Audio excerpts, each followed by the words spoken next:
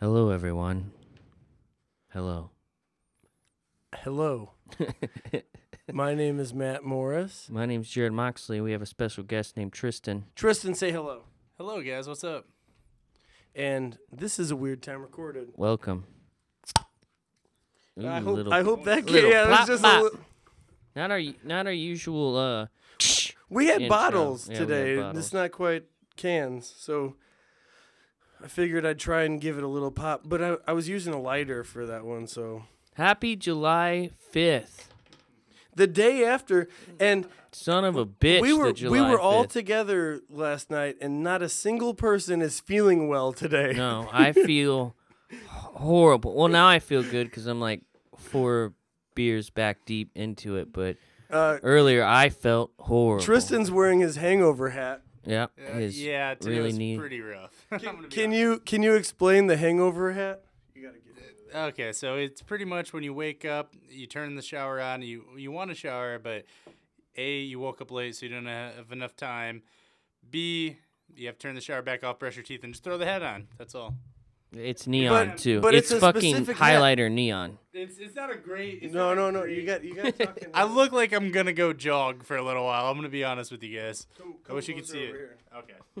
Yeah, he's got a hangover hat. Like people know when he's at work and he's having a rough day. You could sit still, buddy. Just move the chair over a little I bit. want to stand next to you, bro. Yeah, you can stand too. It looks like he drew on it with a highlighter.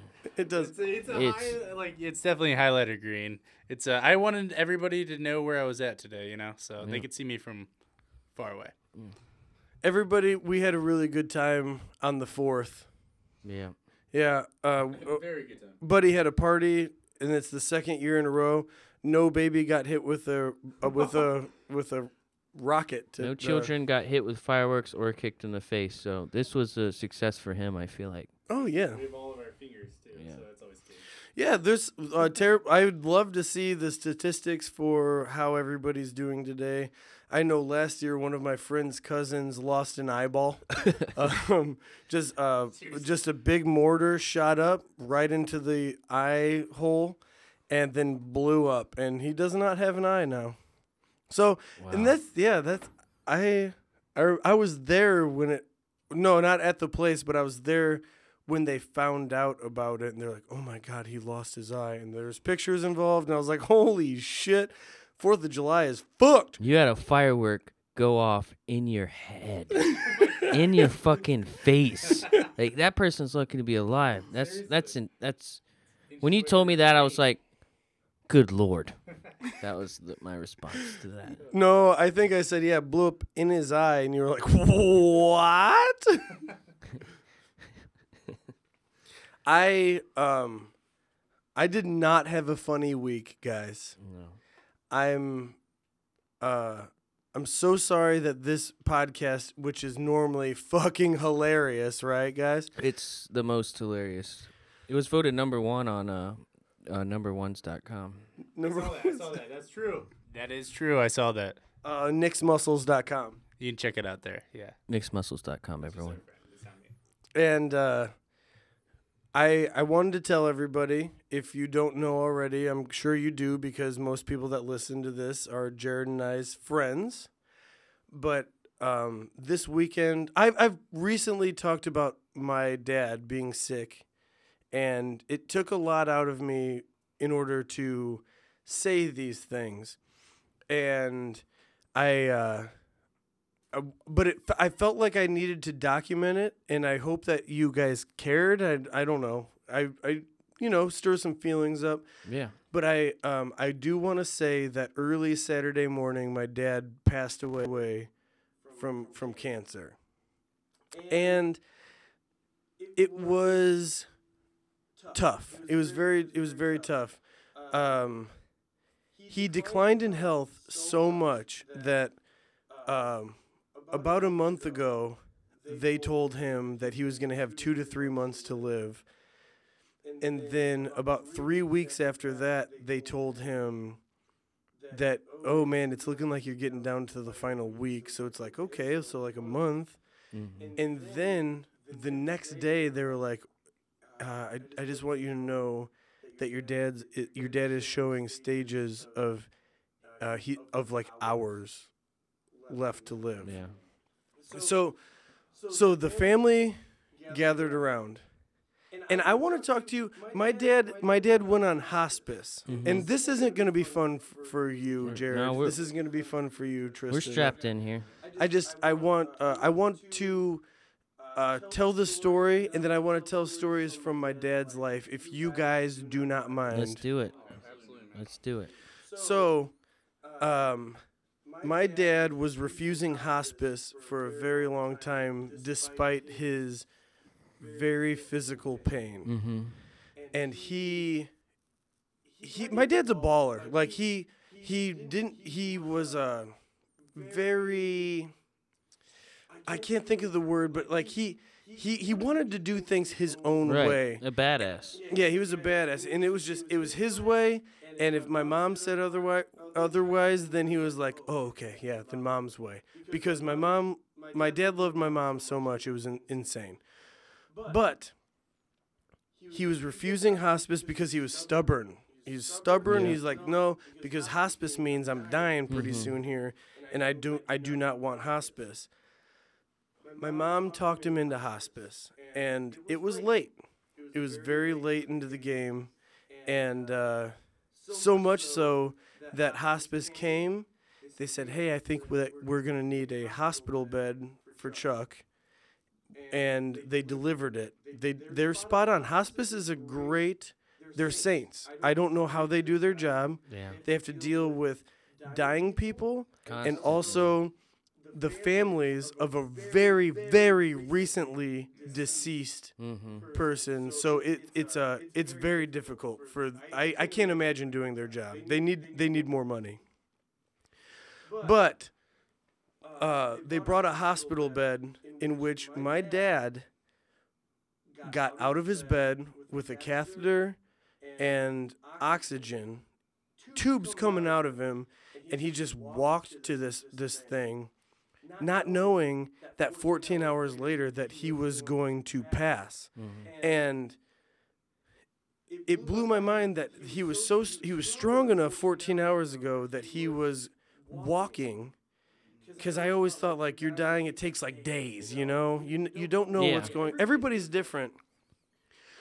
But come to find out, not everybody is different. Because hospice sends you a pamphlet that they really want the family to read. And it tells you the stages of death. And it's, like, 2 weeks to live, hours to live. Yeah. And I read, as I was reading these stages prior to this, my dad showed every symptom.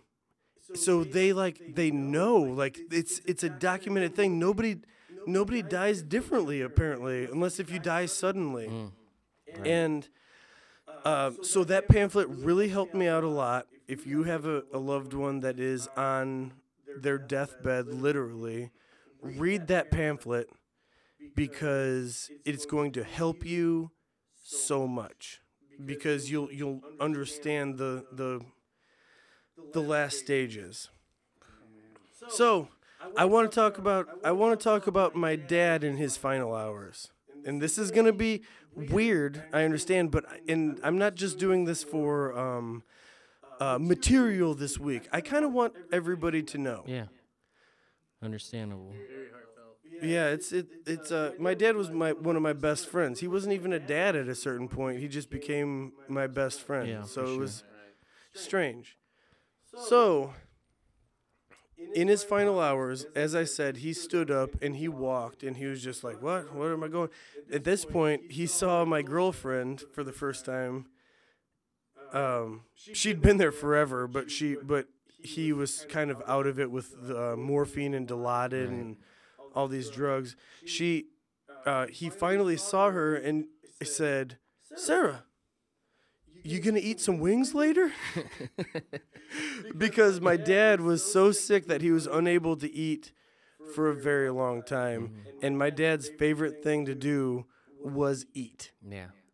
And And so he talked about food a whole lot towards the end there.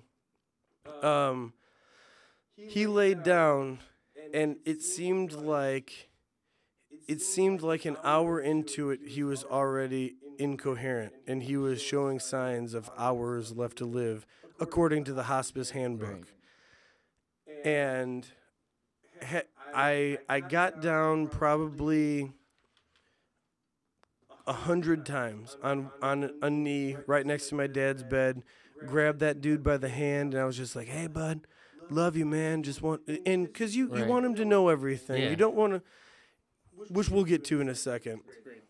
Oh yeah, and one of the times, which are part of his last words, he snapped to, kind of opened his eyes a little bit and said, "I love you too, Matt." Pretty clear as day, like not like, like very clear. And that was the first time that we had heard him talk in hours. So like I turned around and I was like, "You guys heard that, right? Like that, Holy you shit. heard?" Yeah. And it was directed at me, so I have this like overwhelming sense of like closure. I got almost. through. I got. Yeah. He heard me. Yeah. And loved it. It's always tough when a parent sees their child very ill, Yeah. deathbed situation. And his mom, who also isn't doing the best, came from her nursing home to see him in the living room, and it was a very difficult situation where she could not believe his state of health deteriorating so quickly, and she got overwhelmed, and it was a terrible, terrible situation to be in. I was wheeling her in, and I turned her around, and she just said, "Oh my goodness," like, "Chuck," like, and it was bad. Yeah. It was very bad. And I hate when parents have to see their kids like that, or like have to lose a child before them, because that's not the natural progression in life. And it was very overwhelming because my dad's situation, it's not like he went off to war and he passed away and before his family. It's like he got sick, and it was terrible. Now I want to tell you guys my dad's actual last words. We were all gathered around him, and after being comatose basically for another 3 hours after telling me that he loved me, he sprung right up in his bed, and he looked my mom in the eyes, and he said, "Wait, I'm not dying, right?" Wow. Which fucking hurt. It hurt so bad. Because the doctors told him 2 to 3 months. He thought that he was just kind of On a lower end. On a of lower like a end of valley, things. peaks and valleys. He was in a valley. and he thought that he was just going to like spring back up and have a couple good weeks with his family, which we all knew because of this pamphlet that was not going to be true. And those last words are very difficult to comprehend.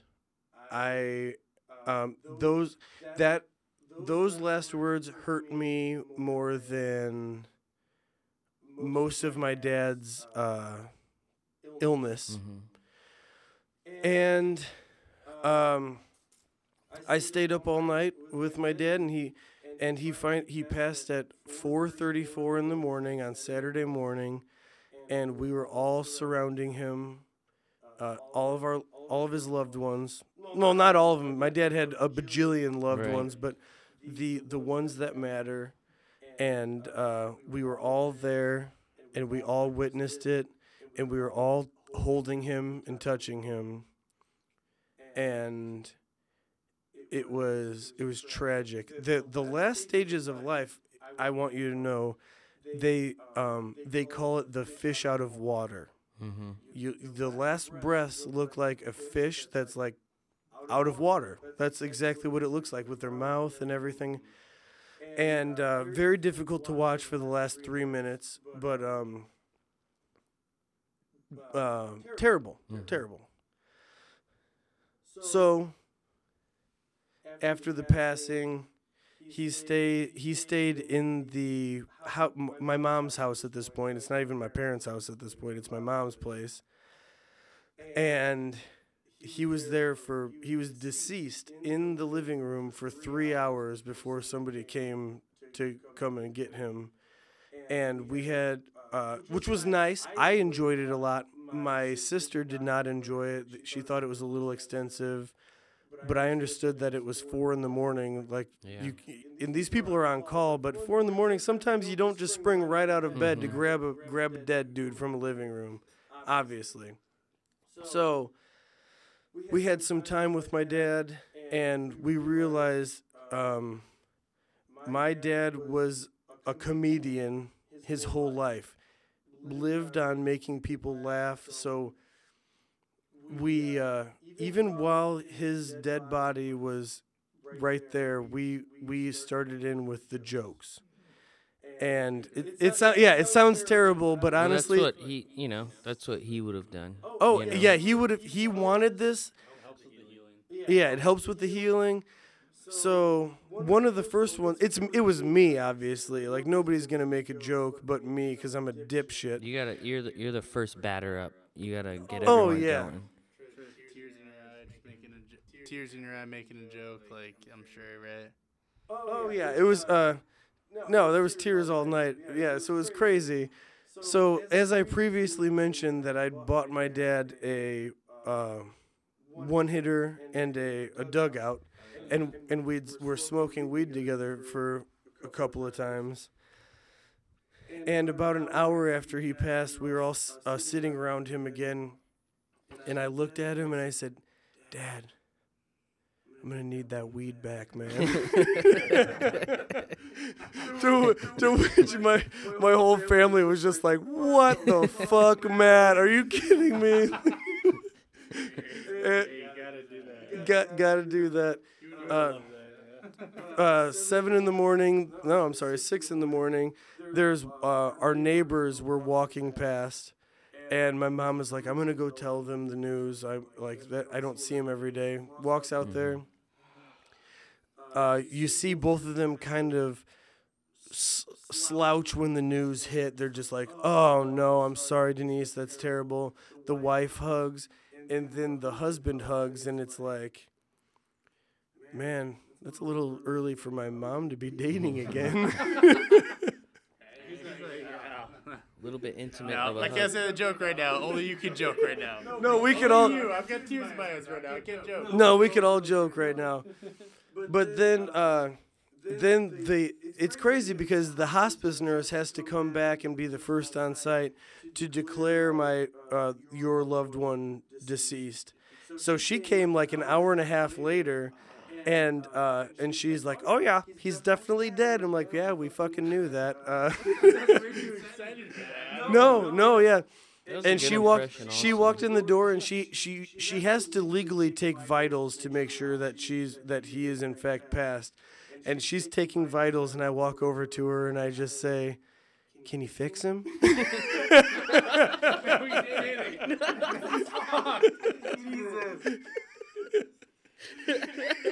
How dare you? That's why Matt Morris is everybody's Velpo favorite right there. How dare you? Jesus. He's the best human I know, so. But I'm not sure why I'm crying now. I don't know if it's from laughter. yeah, so these are the things.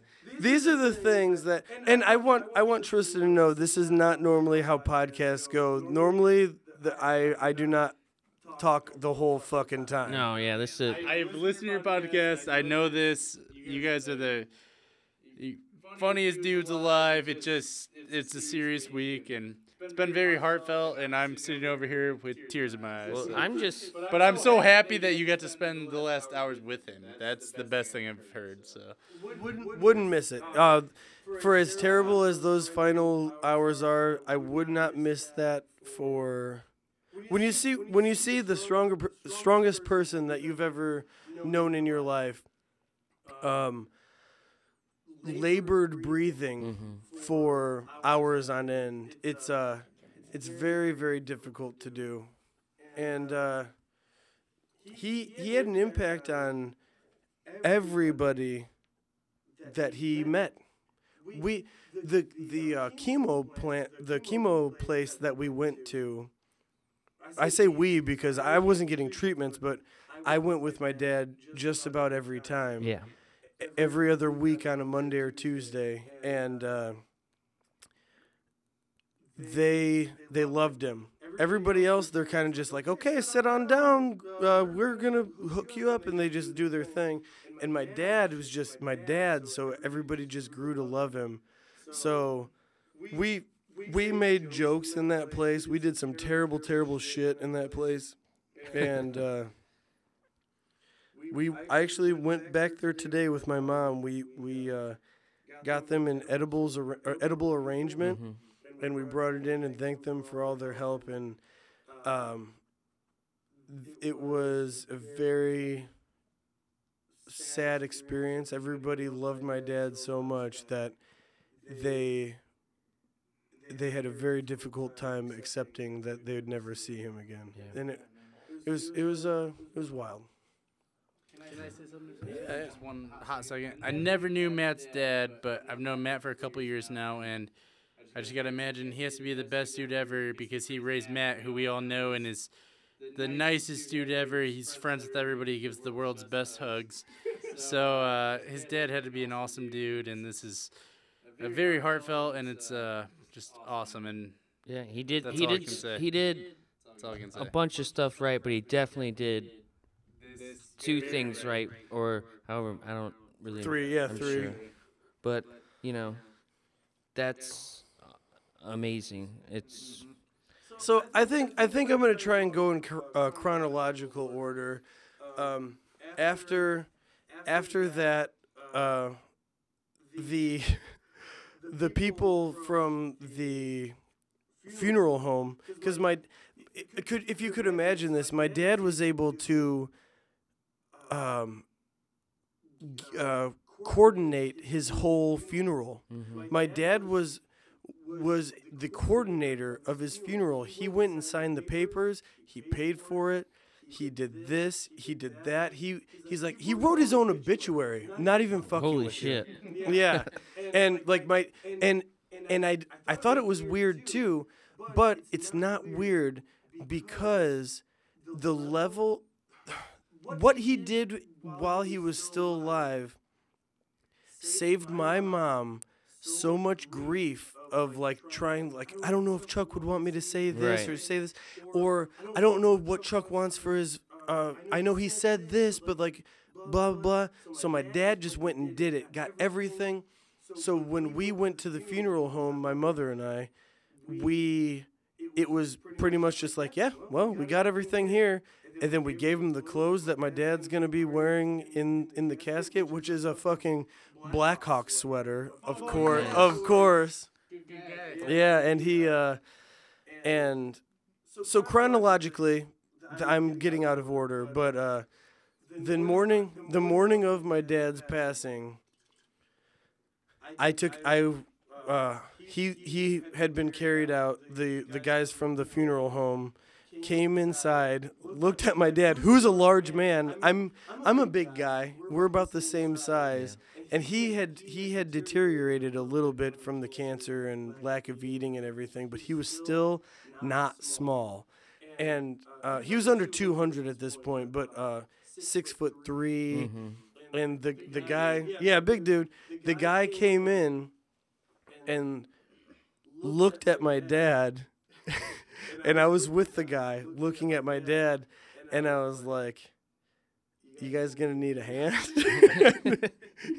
And he was like, no, I got another guy coming. This is a big guy. I was like, yeah, he's a big dude. So So afterwards, I take a shower, get out. Sarah takes a shower. While Sarah's in a shower, I go and I start like looking through my dad's clothes. Like fuck it, and I put on a few of my dad's articles of clothing, which sounds weird, but it's really just like whatever. Mm-hmm. And I find this hat. I'm still wearing this hat. I've worn it for 3 days Love straight. that. My dad. You killed that hat. I told you last night. I was like, this guy pulled it off. and Sarah comes back downstairs, and I'm wearing 100% my dad's clothing. And she looks me in the eyes, and she says, "Wow, you're coping well." So it was a nice joke. I think that you guys think that I'm done talking about my dad. No, we're gonna continue on. Keep it going. Keep it going. We're please. going to We're about continue to get to the on. good stories. I know it. You're gonna make everybody happy now. So that was the story of my dad's passing, and Next will be the stories of the life. now I'd like to share some stories that my dad did during life, which was, I mean, these are just some of them. I can't imagine telling my dad's whole life story. He's done so much shit. So, I want to start out by saying that Tristan's stealing my beer. We have. Go grab some. I think you have one right there, right? Is it warm? They're both done. This is super good. Go snag us a couple. You Tristan. cashed that one? I'll go grab some. I don't want to miss this, so I'm loving it. Oh, okay, yeah. I feel like I'm a listener of the show right now. Yeah, let's do Oh, this. you got it live. You got the best seat in the house. I got it. I'm the best seat in the house. Yeah. So, My pop the Instagram live. I'm just so excited but Pop it. I want to be in my face. You're like, what up? I have an uncle who's very cocky. He does everything the best. He owns all the best shit. Mm-hmm. He is that guy. And he's a golfer, which I'm a golfer as well. My dad was not a golfer, but my dad was very athletic. He was a strong gentleman. My uncle bought a new driver. He bought a new driver, and he's like, "Hey Chuck, let's go check out this driver." They own a lot of property. Mm-hmm. The backyard is just like huge. Chuck, let's check out this driver I just bought. My dad's like, "Oh, I don't really golf, but yeah, okay, let's do it." So he gets up there first. No, I'm sorry, my uncle gets up there first. He grips it, and he smacks it.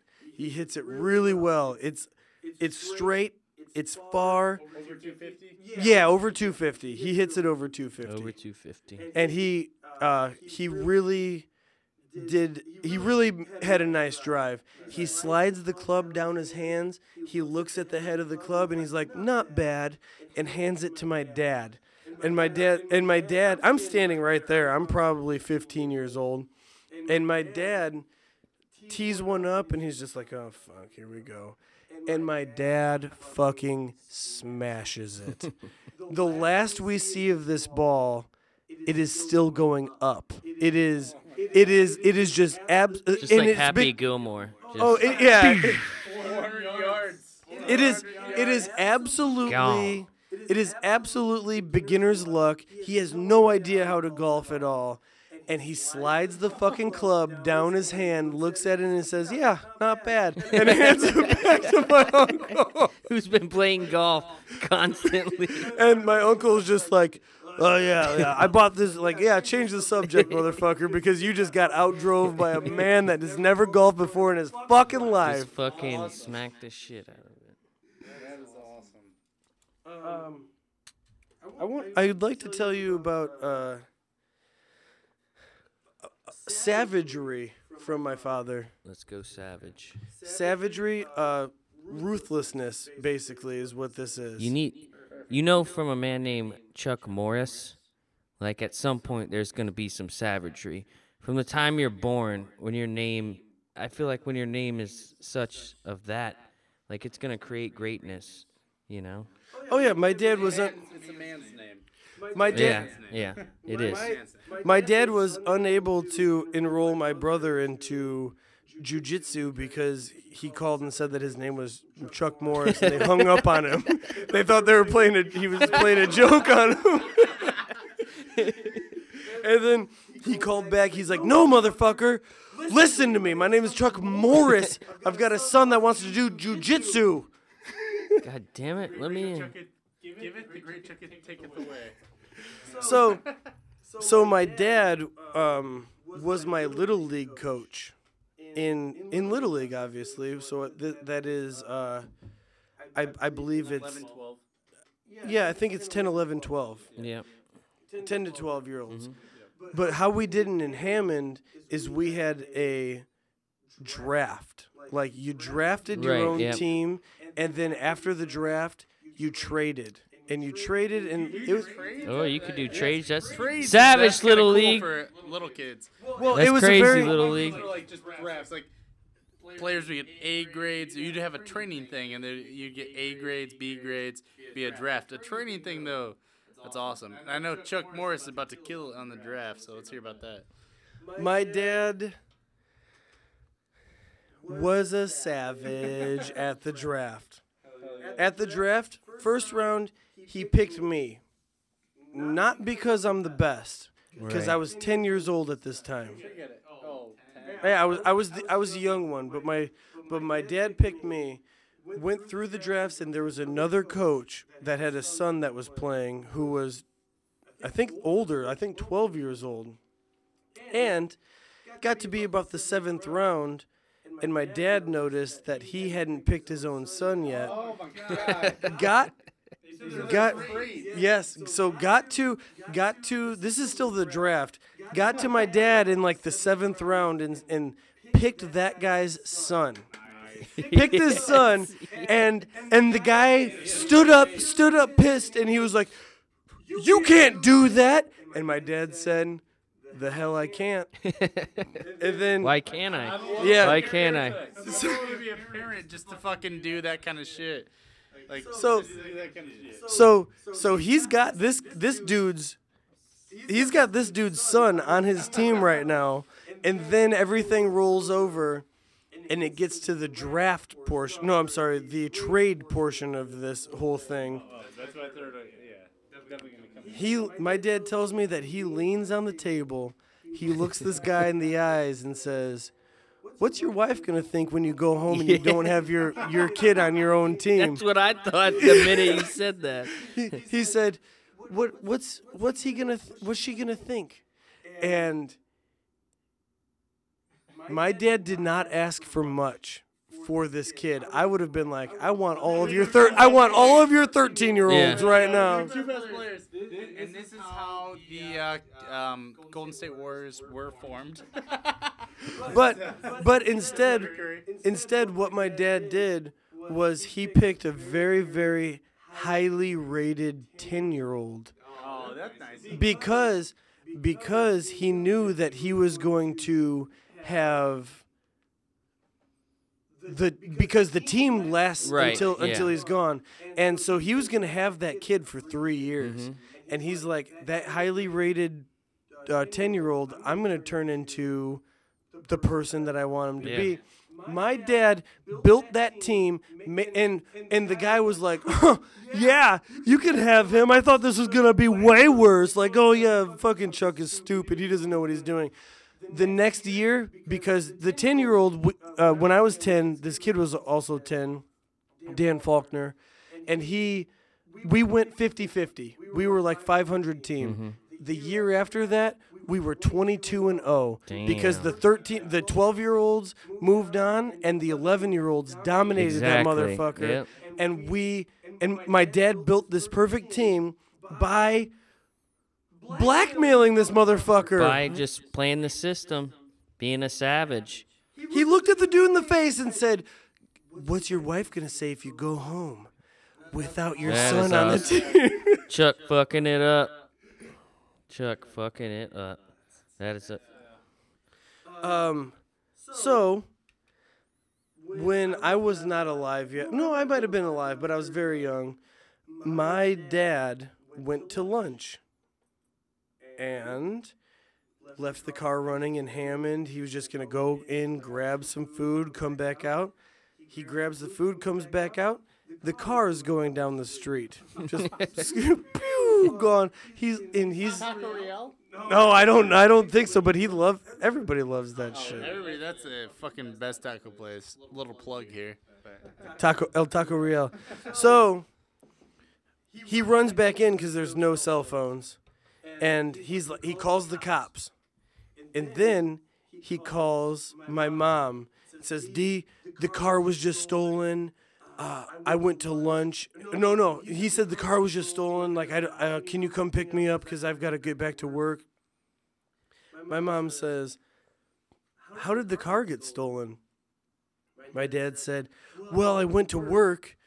Or I went to lunch, and I went in to grab the food, and I came back out, and it was gone. And my mom's response was, I packed your fucking lunch today. Why did you go to lunch? Food wasn't that good. The food wasn't that good. No, and then my dad's response was, I'm just sick of leftovers. Every day it's leftovers. I just wanted some lunch, D. I want a fresh, hot meal. I didn't need leftover spaghetti today. No sketty for Chuck today.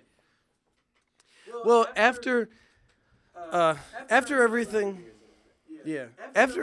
kind of calmed down a little bit, I had a 4th of July party, and I didn't have a cooler the size that I wanted. Mm-hmm. So I saw my dad's lunch cooler, in the garage. Present day. This is yesterday, and I was like, okay, well, I'll just take that because I was only taking like 10 beers with me. I didn't need a big ass cooler. Bunch of shit in this cooler. I start digging through it, taking things out. Get to the very bottom of it. My dad's got brass knuckles, just at the bottom of the cooler. He worked in East Chicago. But brass knuckles? What a fucking savage! Brass knuckles. Just not a knife, not a pistol. Brass knuckles. You're punching someone in the face multiple times. And I couldn't believe it. I called dibs on them, and I have them currently. That's awesome. Hey, give me all your money. Hold on, I keep my money in my lunchbox, and you start punching someone in the face. Punch. It's like, man, these brass knuckles are that gun's nothing against my brass knuckles. Yeah, you're gonna be a hardcore motherfucker to be fighting a dude with brass knuckles. Like, that's not a simple thing right there. My dad got laid off years ago and went out and bought something that he didn't need but he wanted, and my mom was very upset. She was like, Chuck, what the only argument I've ever seen my parents have, for real. Wow. Not even kidding you. Wow. My parents never fought. That's awesome. Only open argument I've seen my parents have.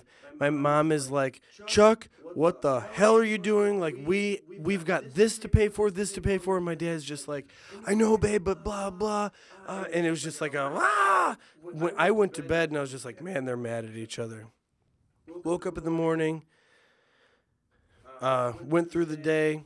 My dad got home from work, and he got my mom flowers because they argued so hard the night before. Mm-hmm. And my mom was pissed. You bought flowers? How much were those flowers? We're arguing because you spent money that we didn't have, and blah, blah. Spends more money. And he spent more money, and my dad's like, God damn it. This was supposed to fix this. I thought you'd want flowers because I love you so much. And my dad was the best to my mom. Mm-hmm. I had a golden teacher of how to treat women. Yeah. And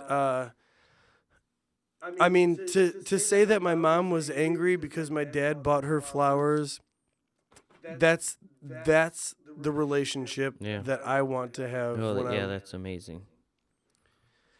That's amazing. I kind of want to take a break. I've been talking a lot. No, I'm sorry. No, you're good. You're perfectly fine. This is what we wanted to do with this one. Yeah, this isn't going to be a funny one, guys. I'm so sorry. I think there's a lot of humor in there. I think so. I think hope there's so. a lot of a lot of things to take away from it, and a lot Yeah. of strength to see that would help. It's gonna help me because one day I'm gonna go through the same shit. Oh, Like, yeah. and it's I can't allow myself to pity myself when I know like a good friend of mine went through something the same way, and but he came out of it like you have. Well, You know? my dad allowed me to come out of Yeah. come out of this like that, and I do want to say, don't waste your time, Yeah. because when I heard 2 to 3 months, I was thinking, shit, I'm gonna take a week off of work and just kind of hang out with my dad and do, and it happened so quickly that the week that I got to take off of work, I had a dad for a day, Mhm. and the rest of the time I've just been spending with my mom, and it's rough. It's very rough. It's important, and I can only imagine the amount of courage it takes to talk about it to someone in a room, let alone in a room with a microphone. I think it's very something that's you're very strong for doing it, and it's also like to show people that like I feel like it's probably one of the best things we've ever done as far as doing this. Yeah, So it's pretty crazy. Like to me, like I want you to know that I thought that I was going to have a much more difficult time doing this today, mhm. but I have had time to think about this, and I'd actually contacted Jarrod, and I told Jarrod, I think the day after my dad passed, Yeah, it I was. talked Yeah. to Jarrod, and I said, "Hey Jerry, no matter what, I still want to do a podcast this week. I'd really like to talk Mhm. and get this out. Whether you're enjoying it or not, I understand. I understand that this is kind of like, oh, like wow, what the fuck? Like I don't want to hear about your dad's death, but I needed this, so thank you. Yeah. Thank you for still coming on with me. Oh, and 100% always and forever. no, letting me come on with you. I'm not. It's Oh, not, yeah, yeah. yeah. It's us. It's us, baby. Yeah. So we'll take a little break, and then we'll probably come back with about 15 more minutes, and we'll be good to go for this week, ladies and Yeah. gentlemen. I appreciate you, and I appreciate you. I'd like to say that this podcast is dedicated to Charles Edgar Morris, October 23rd, 1962 to July 1st, 2017. I love you so much, Dad. I think you did a good job. Shit, you got to ask everybody else, but I can't wait to see you again, and you're the man. Everybody misses you. It's a tribute to Chuck right here. All right, we'll be back. Love you. Stop. All right, we're back. You- We're back from our break. We We're back. from our break. We back. Here we are. I'm the guest, Tristan Mockler. What's up? There he is. There he is. I just cracked my first beer of the evening, obviously. So Got a definite shampoo effect happening with the drinking. When you oh, for sure. Because of 4th of July. Yeah, July 5th. Damn you, the 5th. I drank 1 or 15 standard drinks yesterday. You guys have all taken that online alcohol class before, probably. Yeah. So the shampoo effect is in full effect. Jarrod, what is the shampoo effect again? It's you drink a lot the night before, and you wake Okay. up horribly hungover, and you have one beer, and you are automatically are drunk again. So I just learned why they call it shampooing though, and it's because maybe you guys knew this, but it's because if you shampoo your hair, and sometimes it doesn't get so sudsy because your hair is like greasy and just like really working hard to make your hair not greasy, but then then sometimes you're like, well, that wasn't a good enough wash. So then the second time you wash your hair, it just like blows up with suds, Right. just like way shampooey. And it's like, so like the first time you get drunk is like the not so sudsy, but then you wake up in the morning and you Sudson, bro. You said Your hair is just on fleek. Your hair is on fleek. I don't know what that means, but I've heard it around, so I think it's a good thing. Tristan's hair is always on fleek. It's actually, definitely on I wish that you guys could see. It looks see like Tristan's hair. a senator's hair. Rob Lagoy. It looks like the hair of a senator. It's really bad. It's Your favorite crooked senator, Rob Blagojevich. That's what I look like. Everybody, I actually showed people at the bar that I said, they're like, "That's you." I was like, "Damn it!" But don't you guys usually Instagram live stream when we get that going, or what? yeah, but we didn't it do was on kind of a this one. sentimental one, and also my phone was kind of dead, so I was like, Yeah. I was gonna be too nervous. I was gonna be too nervous to say things in front of three. I was nervous enough with 3 people, let alone 6. And now we do have a segment that we always do on the second part of the podcast, and it's the reasons of the week to drink. Oh, I like that. The reasons of the week week to to drink. drink. And That's my favorite segment because I only need a reason to drink, and also most of the times I've caught you guys live, which has been all the only other times has been Instagram live, and me and my girlfriend are usually in bed and we crack up. It's a good time. Matt usually comes into the camera really weird and really close, and it's really cool. And I feel like I've been in this room even though I haven't, so I don't want to take the mic for too long, but I've watched a lot of the second half of your podcast live on Instagram, so that's all I was saying. And it's weird that you have this satchel of beans holding this selfie stick up.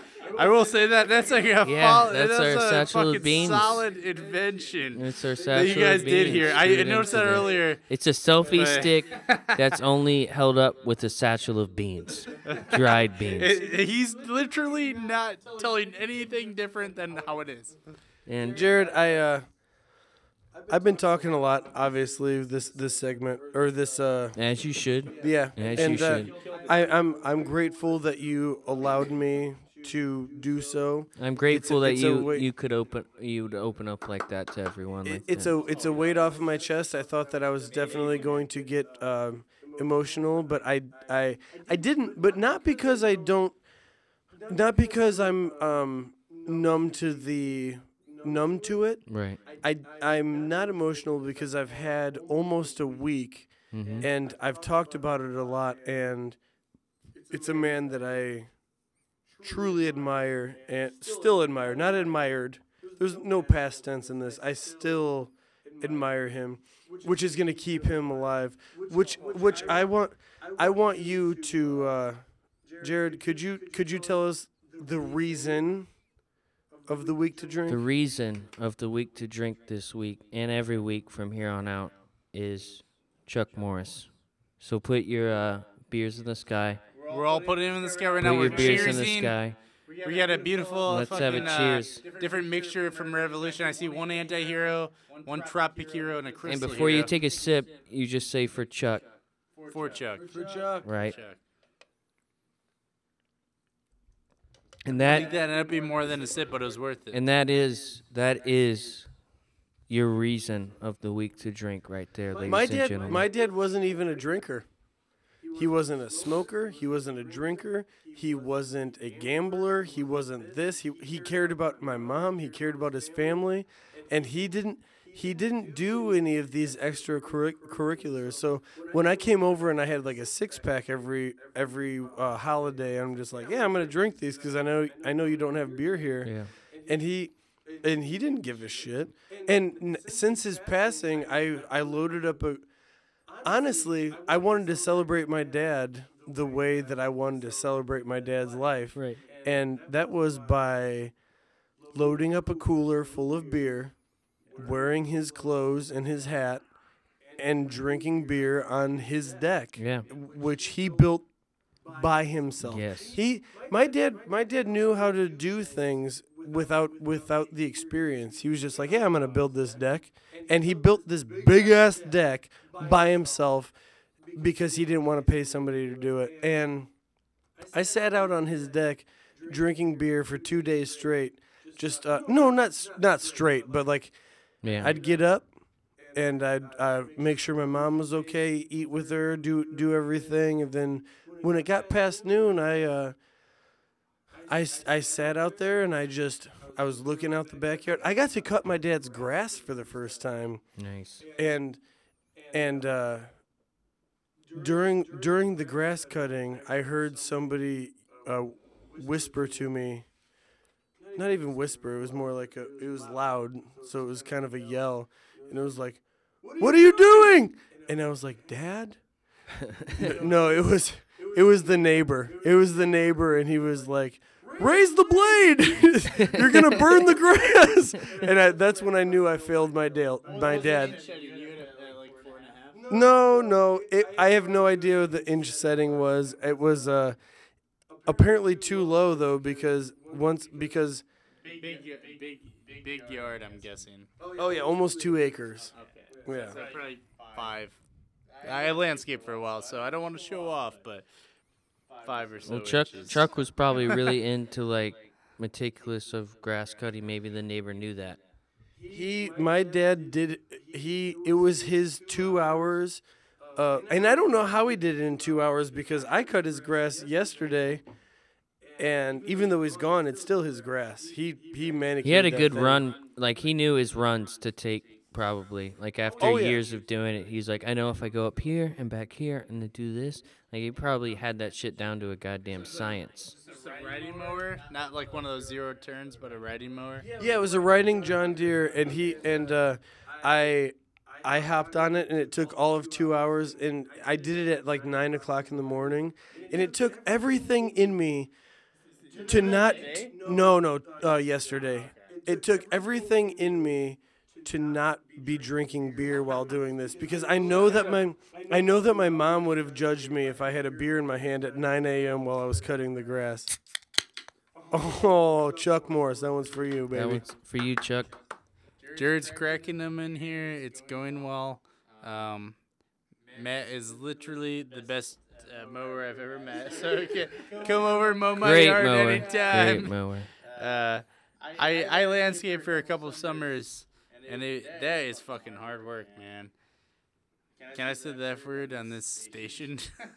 You can do whatever you want. These two are soon to be on a station, so I know I can't cuss. These guys are the best. No, you can cuss. You can say whatever you want. That's the best part about this is Fuck, damn, hell, poop. we can say Hidden Valley whatever Ranch we want. cunt. Whoa. No one gets to know that story. Oh, we'll talk about it on a later date. A later date was. But it has nothing to do with you. You outed yourself. You outed yourself. How dare you? Sorry, you didn't hear the We story. don't name names here. It was We past don't name years. names here on the podcast. That's why you guys are half the reason they're the greatest. The two best dudes in town, and you're here talking, just talking about life. Usually, you guys are super funny. We had a super sentimental night, and it was fucking very, very just like enlightening. Like, if you have family members, which you do out there, it was just great. So, I loved it. Like oh, we all did. I didn't love it. Obviously, it's a hard thing to talk about, but Oh. I Matt killed it.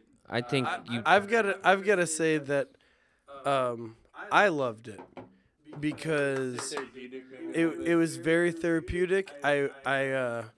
I'm very, very grateful for Jarrod Moxley allowing me to come on to this podcast because this ultimately was his idea, and he was looking for somebody. Hey, who can I run a show with every week and not think that I want to fucking kill myself? I'm gonna ask Matt and see how it goes. I'll give him 2 weeks. I wanted to find someone that was better, that I felt like that was better than me. I was like, who's gonna make me a better person? Because if you surround yourself with people keep looking, Jarrod. that because no, if there you ain't surround gonna be yourself nobody. with people that are a little bit better than you, you actually become a better person. Because I get rageful easily, and I'll be a brat really quickly. Like if shit doesn't go my way, it doesn't take but 2 seconds for me to just like go off, but for the most part I'm even keeled.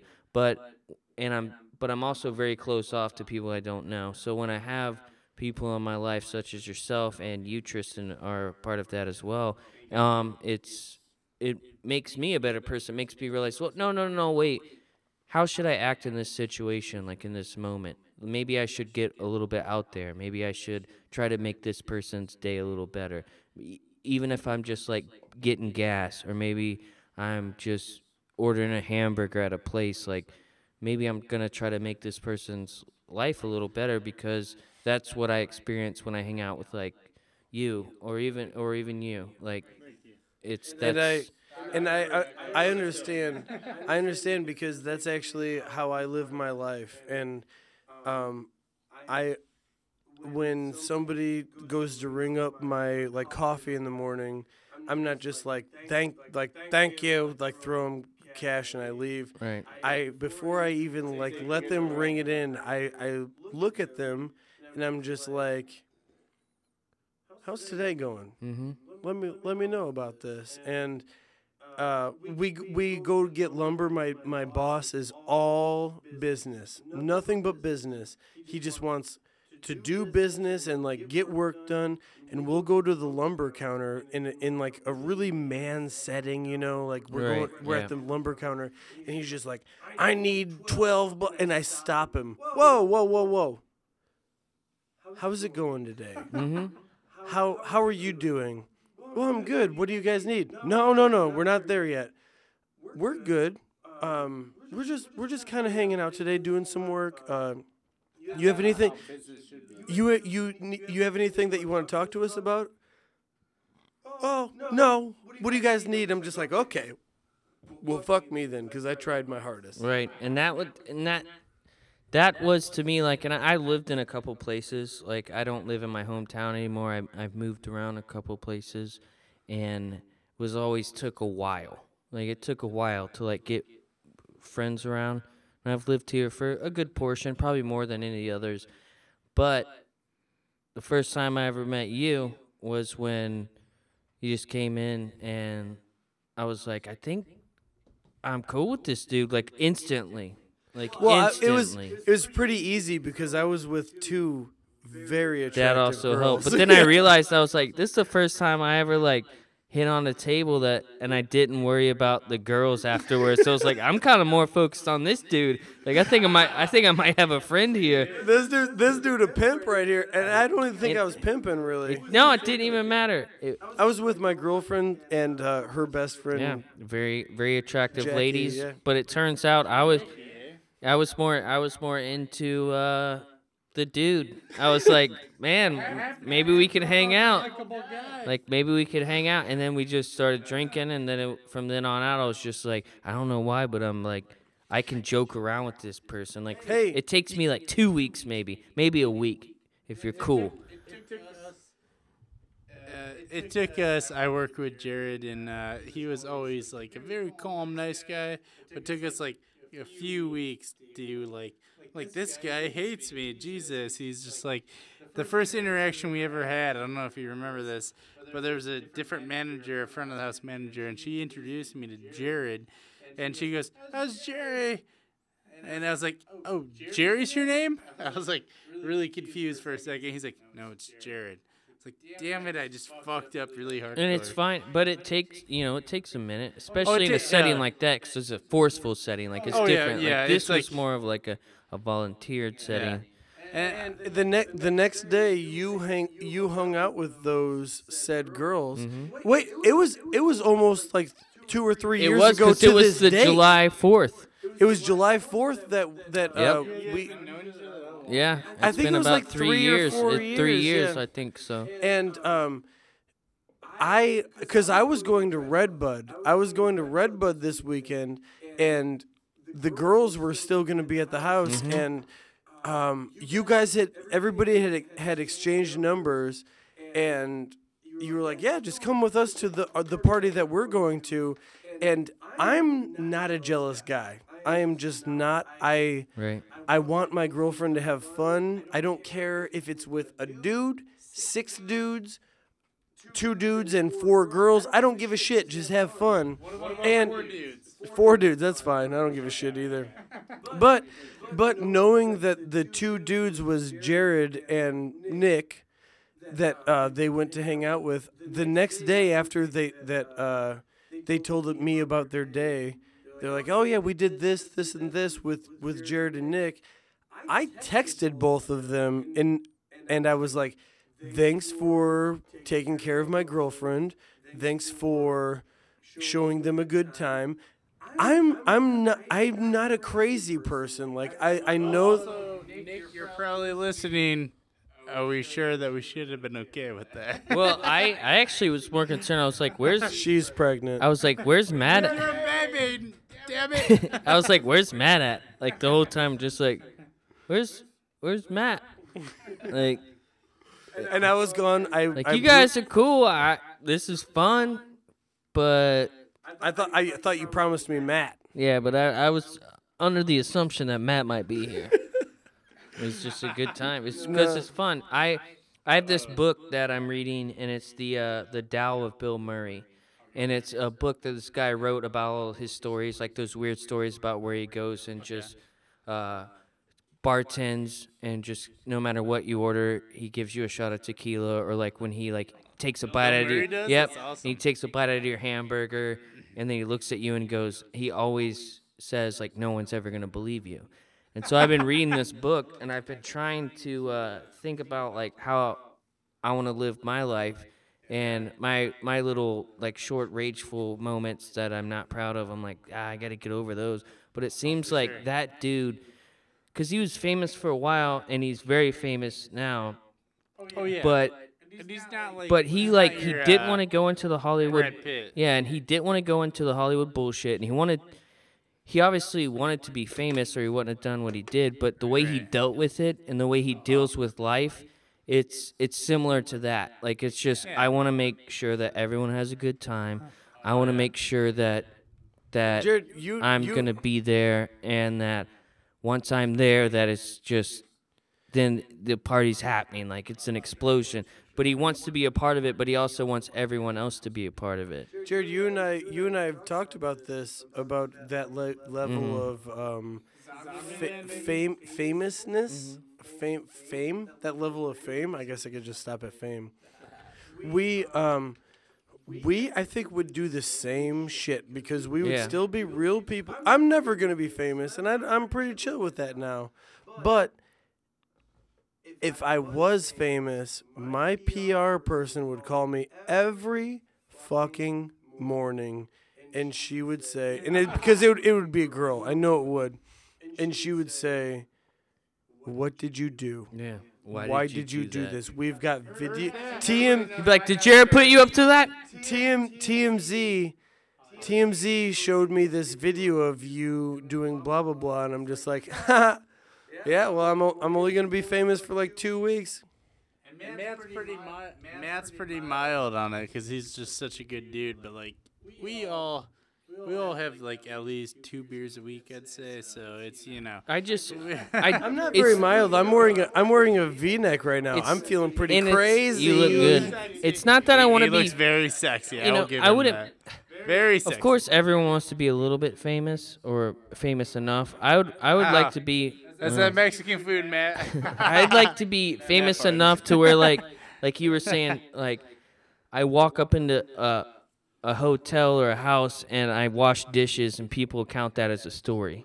Right. Like, I wanna. You want to be that famous? I don't know. I want to show up to places doing mundane things and fucking with people, and they're just like, "Holy shit, what are you doing here?" It's like that whole classic, like that movie Coffee and Cigarettes. I don't know if you've seen it, but it's like there's Bill Murray walks out, and it's Jizza and RZA from Wu-Tang Clan. They're sitting in a diner, and Bill Murray is filling their coffee. They're like, "What are you doing here, Bill Murray? Like, what are you doing here?" And he's like, "Oh, dude, I'm just trying to lay low, like refill people's coffee." And he's just, but that whole thing. And that's that guy's life now is he does mundane, weird things to people, and it becomes this life-changing story, and he'll just show up and be like, "Oh, I'm going to take a picture with you," or, "Oh, I'm going to sneak up behind you and put my hands over your eyes and say, 'Guess who?'" And then once you see that it's him, he just goes, "No one's going to believe you," and just fucks off. And doesn't he's not in there going, "Hey, I'm Bill Murray, here I am." He just does these weird, cool things that are would be mundane, but I they're would be exciting because it's him. I'd be different as a famous person though, because I like to get involved with people's lives. So Show people his dick. so instead of just like How dare you? How dare you, sir? so instead of covering the eyes and then like leaving, Hello. instead of covering the eyes and then leaving, instead of covering the eyes and then leaving, what I would do is I'd cover the eyes and they'd turn around and be like, "Whoa, it's Matt Morris!"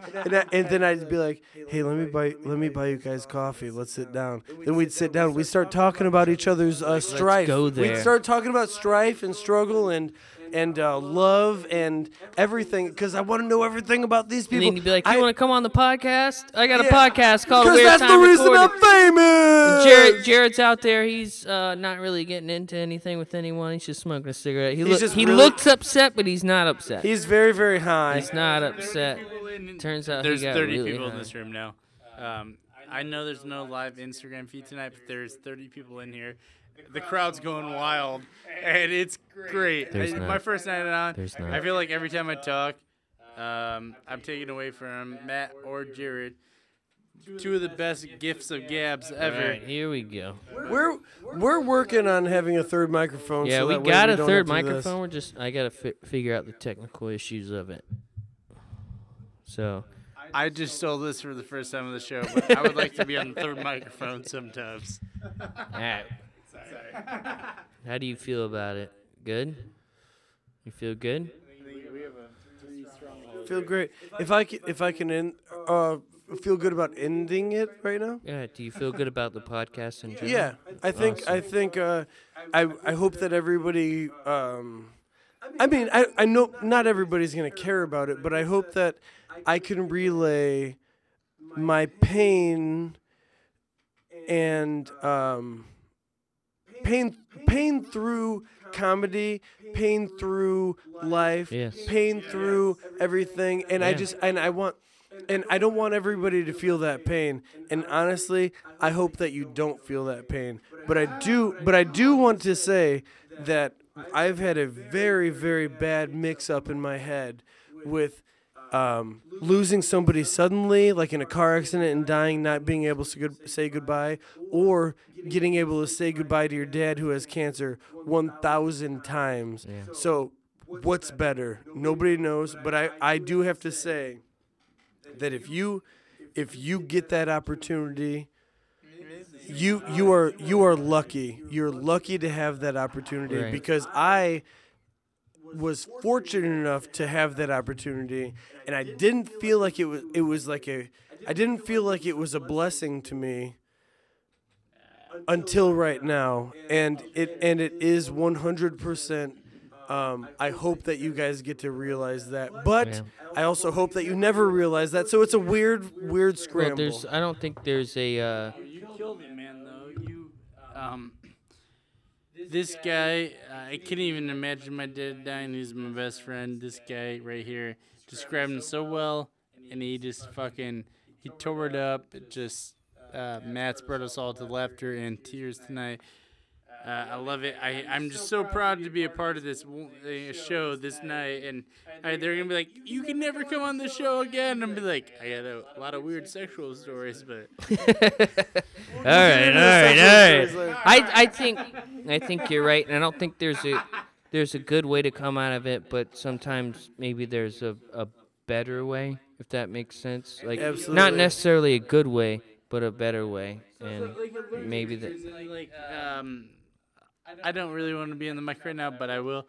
Like, the only person that, what you were talking about earlier, you said on the air, seeing somebody actually die. My grandpa, when I was 13, I was in there and I actually had to rub ice to his lips for like a full week because he got so dry. It was a weird situation. It's my dad's dad, and they were best friends, and he was like my favorite human alive at the time. So that's all I've had an encounter. I can't imagine what you go through this week.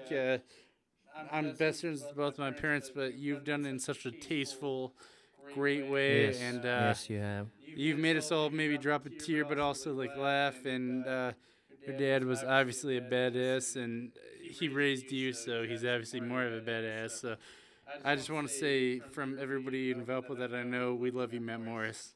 Yeah, and it's been inspiring, and it's made me, I think, a stronger person just from being in proximity to it. So if anything was to come out of it, I would say, like, you've not only dealt with it like a gentleman and a strong motherfucker, but also helped people along the way. And I think that's pretty amazing. So. Can I share one more story Fuck yeah, about my you dad? can. Fuck yeah, you can. Fuck yeah, I think that would be a good way to do it.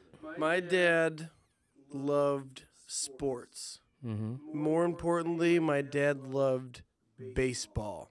My dad had an addiction to baseball. He when he wasn't working because he was ill, it didn't matter who the fuck was playing. He'd watch Rockies versus the Angels, and he'd just watch the game because he loved watching good baseball. I'm sorry. So he loved it so much that throughout my childhood, I played baseball for 18 years. I was lucky enough to play baseball until I was when I was 20. So I started playing when I was young as shit. And my dad, as embarrassing as it was at the time, used to get kicked out of so many baseball games because he would talk shit to the umpires. He'd be like, "Yo, umpire, that call sucked dick," and then they just be like, "Okay, get this guy out of here. Bye." Pew.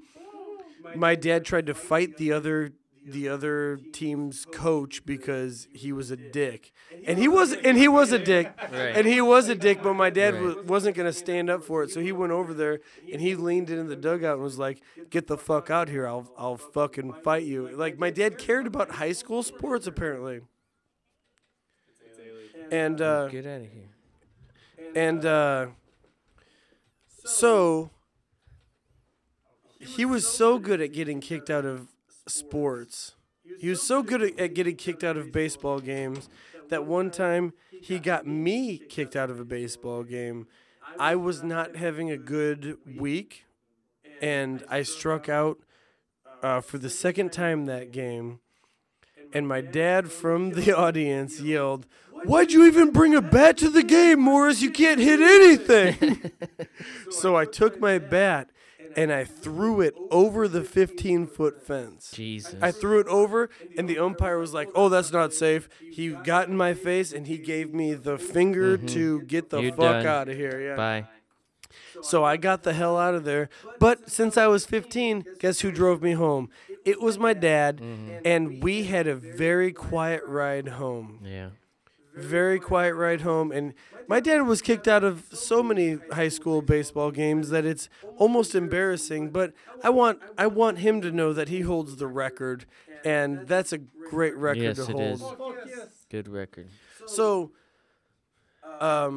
in leaving this podcast, I'd like to go into something by myself if you guys don't mind. Go ahead.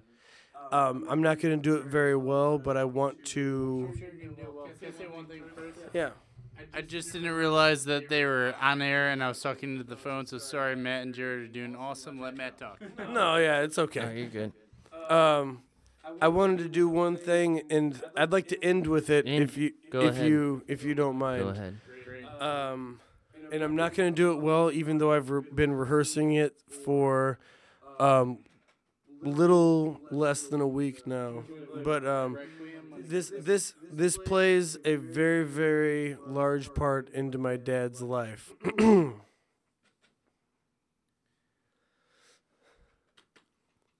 Morris steps back in the box, 2-2 count.